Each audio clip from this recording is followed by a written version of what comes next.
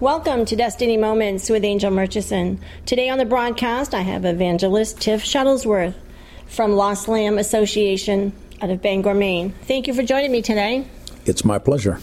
Well, we know that the Word of God says that we are to go out in the highways and the byways and compel them to come in. Talk to me today about that. Well, you've been attending our evangelism school this week, and one of the things that we talked about today is that the Bible tells us, and the Bible has to be the foundation for every successful work of God, but the Scripture tells us, go ye into all the world and preach the gospel. And we addressed a little of that in today's session when we were talking about how many times the modern church is built around a come-they philosophy. And by that I mean many churches strategize and plan and build, trying to decide what can we do inside the four walls of the church that will make our church so alluring, so beautiful, so musical, so relevant. And they add the technology and all of the smoke and mirrors, trying to figure out how to draw the community to themselves, which is the antithesis of the gospel. And of course, we believe in the local church. It's the bride of Christ, and we love and respect the local church. I'm not being critical of that. But I am saying that too often times the local church locks itself inside the four walls, waiting for the world to come to them and strategizing as to how they can get the world to come to them, when the essence of evangelism is built upon go ye. So as long as the church operates upon a come-they philosophy, they'll never succeed in effective evangelism, because of effective evangelism is built upon the concept biblically of go ye. Well, we know that we're missing a few generations in our churches, and in some of our churches. I think what you said about going out, I heard a songwriter, Elizabeth Rhino, who wrote a song, a mission song, and she said, I see a way to worship you. I see the hungry. I see the lonely. And I see a way to worship you. And it is going out. Another thought that I have is that, as you had talked about that bridge between man and God and steps to peace with God, talk to me about that. Well, this would be of particular interest not only to those that are Christians that may be listening, but maybe there are individuals that are listening to your program that don't know where they stand with God, or maybe they're seeking, or maybe they wonder.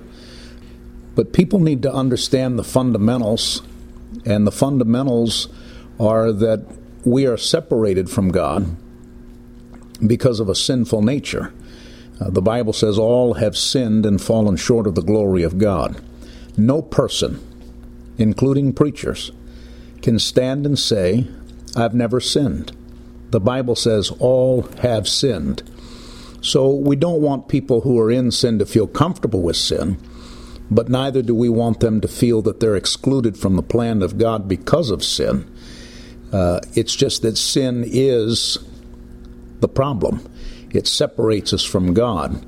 And in our Lost Lamb events, one of the things that I try to make clear, and I hope that those that may be listening today, that I can make it clear to you as well, if you don't know beyond the shadow of a doubt that your heart is right with God.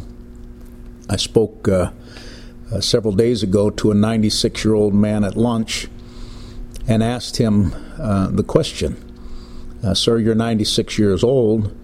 Do you know beyond the shadow of a doubt that when you breathe your last breath here on this earth, that you'd be ready to meet the Lord? Now, whether you're 96 or 26 or 6, that question is still relevant, because there's nothing more important in all of the world than being able to lay your head to the pillow at the end of every day and know that your heart is right with God. So how does a person know if they're right with God? I always tell people it's as simple as ABC. A, the Bible says there has to be a time in your life when you admit your sin. There has to be a time in your life when in childlike faith you simply admit to yourself and to God, Lord, I know I have sinned. I have fallen short of your holiness. B, you have to believe in Jesus Christ. Not just believe intellectually that he existed, not just believe intellectually that he was a great teacher or philosopher or world life changer, but believe that he is the Son of God. The Bible said in John 3:16, "For God so loved the world that he gave his only begotten Son, that whosoever believeth in him should not perish, but have everlasting life." And so it's beyond a belief in his existence. I'm talking about believing he's the Son of God, believing that he loves sinners. The Bible said that Jesus was the friend of sinners. Too many times the church, whether purposefully or not, we're guilty of making people feel like they're second-class citizens if they don't go to church or if they don't claim to know Christ. But everybody's somebody to God. But there has to be a time in that person's life when they believe that Christ loves them, that he died on the cross for sinners, that he rose again. The resurrection of Jesus Christ is provable as a historic fact. And then C, there has to be a commitment. There has to be a time in your life when you make a genuine commitment to the Lord. Oftentimes people do that through prayer. In all of our Lost Lamb events, as I'm going to do today on the radio program, for those of you that are listening, and before Angel and I are done, I'm going to give you an opportunity to pray a prayer that I pray at the end of every Lost Lamb event. And I always tell people, if you're not sure that your heart is right with God, and for many people, they just are honest enough to say, "Preacher, I know my heart's not right with God. I know if I were to die right now, I'd go to hell." I've had people tell me, "I've done so many things, God couldn't possibly forgive me." But that's not true. The Bible says the blood of Jesus Christ cleanses us from all unrighteousness. So the essence of your question is this: God by nature is holy. We by nature are sinful. It is the sinful nature of humanity that separates us from a right relationship with a holy God.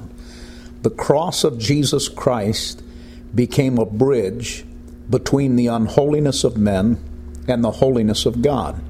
That's why the Bible says in Acts chapter 4 and verse 12, "Neither is there salvation in any other, for there is no other name under heaven given among men whereby we must be saved."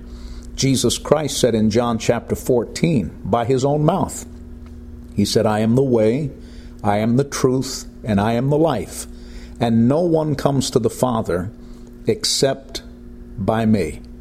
He didn't say, "I am a way among many ways." He didn't say, "I am a truth among many truths." He didn't say, "I am a life among many lives." He said, "I am the way, the truth, and the life. And no one can have right relationship with God except through the cross of Jesus Christ." He's the only person in human history who died on a cross for the sins of mankind by his own confession and then had a resurrection that's provable. He is the Son of God. He's still the friend of sinners. And there has to be a time in a person's life when they personally and publicly make a commitment to Jesus Christ to be saved. Right. And then after repentance, there's a turning from that sin. Well, actually, the word repentance in the original Greek means, if we were to translate it from the Greek context to a 21st century English, it would most literally mean make a U-turn.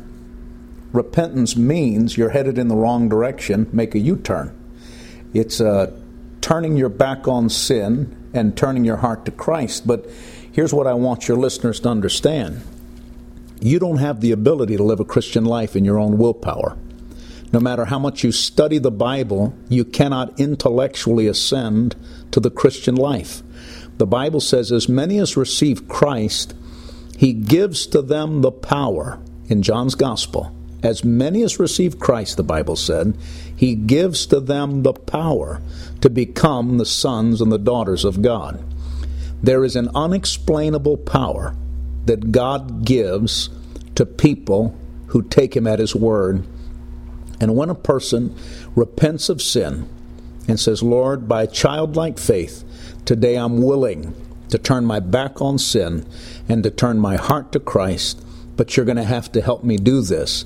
He said, "I'm going to give to you the power to become the sons and the daughters of God." Addicts are able to live without their drugs anymore, or without their alcohol, or without their vice. because the sins and the chains that bound them are broken by the power of that conversion when Christ truly comes into a heart. When Christ comes into a heart in childlike faith by a personal acceptance, the chains of sin that lead us in wrong directions and lead us away from our destinies are broken by the power of the resurrected Christ, and we have newness of life. My favorite verse in the Bible says in 2 Corinthians 5, if any person comes to Christ, they become a brand new creature. Old things pass away, and all things become new. Amen. That's a powerful scripture, isn't it? It is. Do you say about a person that makes that decision, but then the Bible says he changes us from glory to glory? Some people, myself included, we didn't get cleaned up overnight. It was a process. Talk to me a little bit about that. Well, if you were to go to seminary or Bible college, and I preface my remarks by saying not all seminaries and Bible colleges teach the Bible anymore. There's a lot of non-Bible truth being taught in Bible colleges and seminaries, unfortunately. But if you were to study the doctrines of the Scripture, eventually you'd get to a fancy word called sanctification. Mm-hmm. And that word means that we're sanctified or we're made clean through the forgiveness of God, through the blood of Jesus Christ. But sanctification, when a person is saved, is twofold. Number one, it's instantaneous. When a person gives their heart to Christ, there is an instantaneous, in that moment, miracle that forgives every sin, all their past, anything in their life that was displeasing to God is forgiven and forgotten. The Bible says that when God forgives, He forgives in a way that we cannot forgive.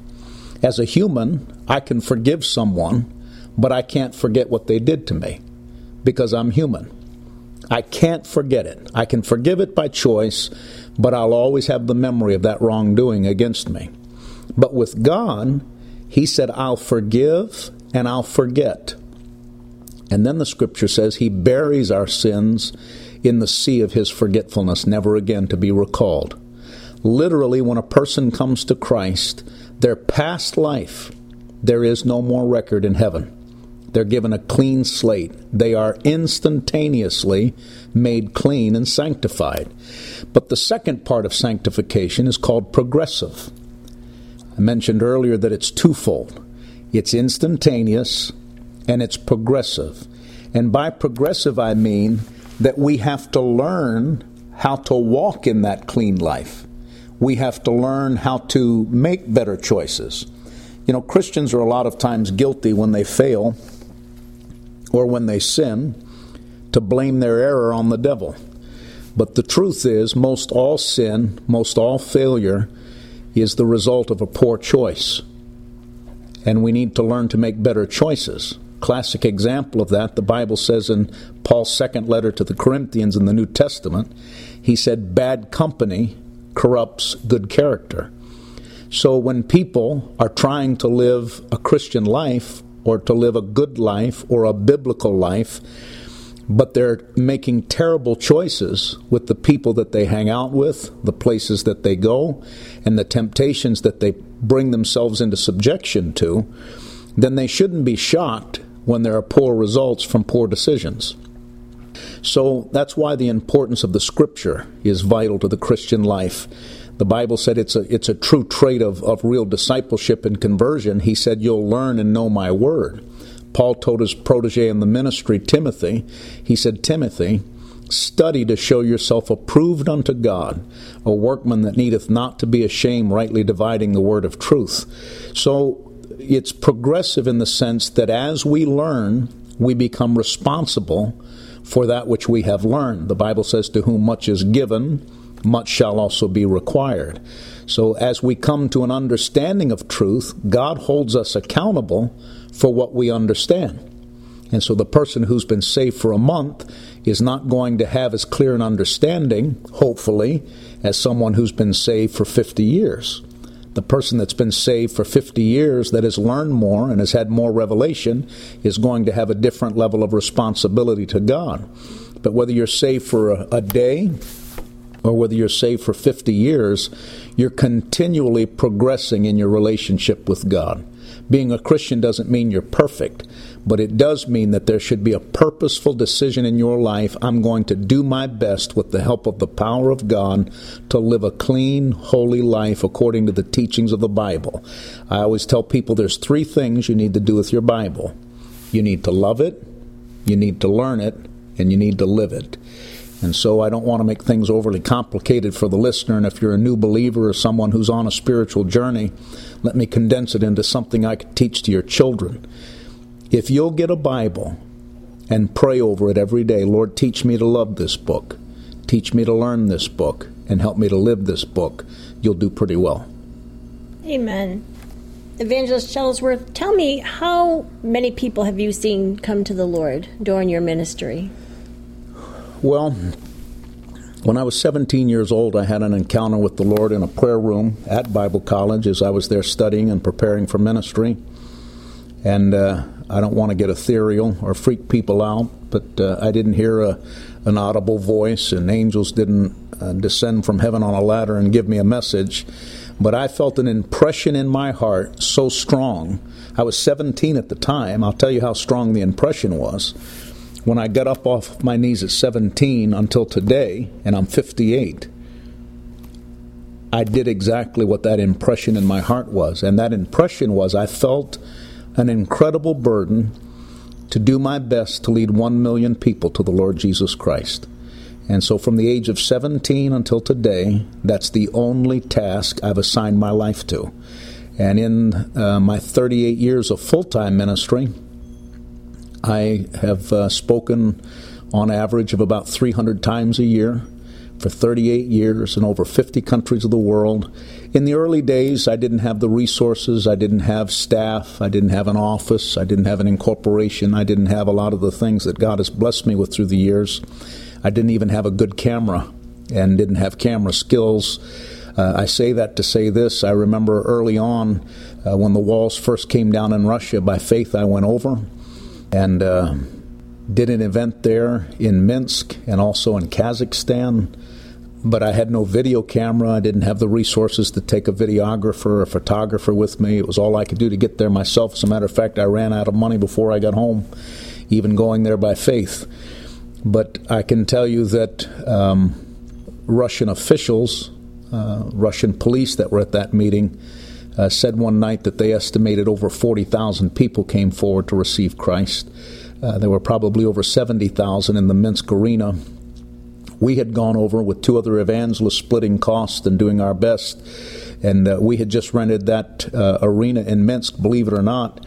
I think it was only about $800 back in those days to rent that Olympic training center. And we were asking God to give us faith for 5,000, maybe 10,000. We had set up just facing one set of bleachers. But before it was all said and done, it was almost filled. The gospel had been held back there in Russia for almost 4 decades, and they had hungry hearts and were precious people. But so I can't document all numbers, but I think conservatively we've seen well over 500,000 people that have made first-time decisions for Christ. That wouldn't count recommitments and individuals that have responded at altars, but those that have come forward and on our decision cards and dealing with our altar workers and counselors, there's a box on that card. If this is the very first time that you've personally received Christ as Lord and Savior, that they can check. I would say conservatively we're in the 500,000 range, and I don't say that in bragging. I'm actually saying that in failure, because when I was 17, I felt like the Lord spoke clearly to my heart to do 1 million. But I'm not dead yet. And I'm not done yet. So I'm believing if the Lord really spoke to my heart, He'll help me with the rest. Amen. I like what you said about speak the word, live the word. You know, it's the word that does change us. Absolutely. And as we get that word hidden in our hearts, when we need it, the Holy Spirit brings it back to mind. And so I'm thankful for the Holy Spirit. Talk to me a little bit about how the Holy Spirit leads a person in this journey with God. Well, again, for those that might be listening that are not Christians or maybe didn't grow up in church or haven't studied the Bible, a conversation about the Holy Spirit may freak you out a little bit, but the Bible tells us that the power of God is given to us in a Trinity. It's sometimes called the Trinity, the Father, the Son, and the Holy Spirit. And there have been many ways of trying to help people understand that. How can three be one? How can one be three? And those are valid questions, and sometimes it's illustrated with water. We have water in liquid form. We have it in gas form, in the form of steam. We have it in the form of a solid, which would be ice. And we have three words and three different qualities, but all of which are H2O. The same could be said of an egg and so on. But the Bible says that there is a Spirit, a Holy Spirit from God, and that He helps people who are living for Christ. The Bible says in Acts 1:8 that when the Holy Spirit comes upon us, that He'll give us power, and He'll give us power to be God's witnesses. So the good news of that, and don't strain on the complexities of that if you're a person who's never studied the Scripture, the simplicity that I want you to grasp is that when you give your heart to Christ, you have a helpmate. The original word in the Greek is paraclete, one that clings to us and walks with us and helps us and assists us. And so there will be times that God will give you strength that's not your own strength. There'll be times that God will help you to overcome a temptation that you in your own ability didn't have the ability to overcome. There'll be times that you'll be able to walk away from things you couldn't walk away from before. There will be times that you'll actually have knowledge of things that you haven't studied.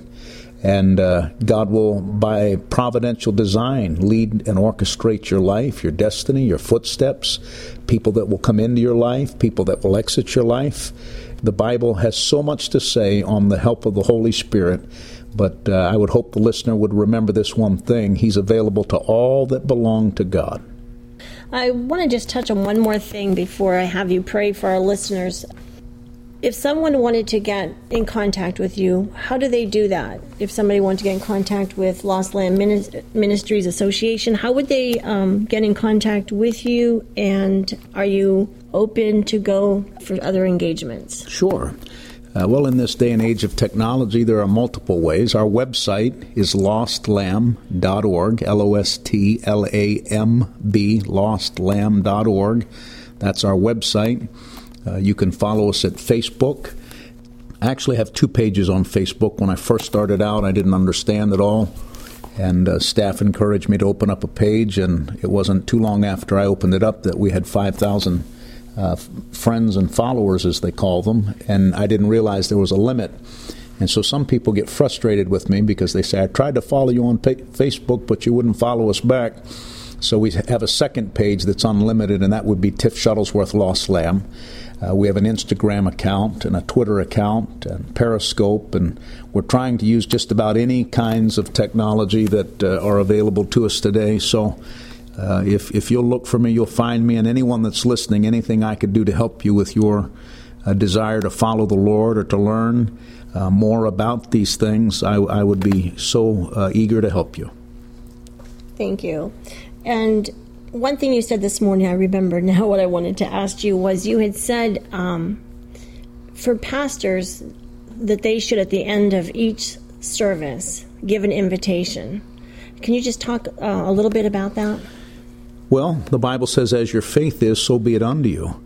If a pastor truly desires to see his church become effective in evangelism and grow and reach and help his community, then he should give opportunity for people to receive Christ in every single service, even if he knows every single person in the building. And the reason I say that is because even when you give an invitation and no one responds, it might hurt the pastor's pride or the guest speaker's pride if no one responds. And for that reason, sadly, many don't give invitations because they don't want to be embarrassed in front of their people. But you need to humble yourself and die to that, and realize that by starting to give an invitation in every service, you send a signal to God. God, I want you to know that in this community, my church is open to people who need Christ. Please send them in. Because God has the ability to draw people into the house that we don't have the ability to draw through any of our advertising and efforts. And give God an opportunity. And secondly, even if no one responds, you actually send a signal to your congregation. If no one gets saved, it's their responsibility as much as the pastor's to make sure that there are guests being brought in that need Christ. And then a pastor asks to also, and I say this humbly, my father was a pastor. I have deep love and appreciation and respect for pastors. But pastors, you need to ask yourself, am I preaching something that would make sense to a person that needs Christ? Or am I only doing a pep rally for believers every week? Because if you're only doing a pep rally geared for believers every week, don't be surprised if you never see people come in that need Christ transformed. So we need to make room for the gospel in every service, and even if it's just at the end, saying I never close a service without giving people an opportunity to receive Jesus Christ, I'd like to pray with you. You don't have to preach another hour message. You can preach and teach and expound the Scriptures and help the people that are Christians grow in their faith, but never be so busy that you don't have time to give an opportunity for people to be saved. And I would highly encourage every ministry leader within the sound of my voice that hears this program, if you need help in that area, we have resources that we'll give to you for free. Thank you. And will you pray for our listeners today? Yes, those of you that are listening, I mentioned earlier, if you need Christ, it's as simple as ABC. Admit your sin, believe in Christ, make a commitment. Right where you're at, you can make a commitment to Christ. And I would challenge you just to pray this prayer with me out loud wherever you're at. Just by faith, say, Lord Jesus, I admit I'm a sinner. I have fallen short of your glory and your holiness. You know everything I've ever done. But today I believe in Jesus Christ as your Son, that he died on the cross for sinners and shed his blood. And so today, as I admit my sin, I ask for the forgiveness of the cross. Wash me in the blood of Jesus. Cleanse my mind, my body, and my spirit. Make me pure in your eyes, for today I make a commitment to God in faith. Help me to live for you. Help me to love your word, to learn your word, to live your word. This day, in Jesus' name, I turn my back on sin. I turn my heart to Christ, and I want to live for you. In Jesus' name, amen. And if you prayed that prayer with me, please get a hold of us at lostlamb.org and let us know. We'd be happy to send you some materials, and get a hold of Angel as well. Let her know today's not the end, but just the beginning of what God's going to do in your life. Well, thank you, Evangelist Tiff Shuttlesworth, and thank you, listeners, for joining me today. Tune in again next week for another broadcast of Destiny Moments.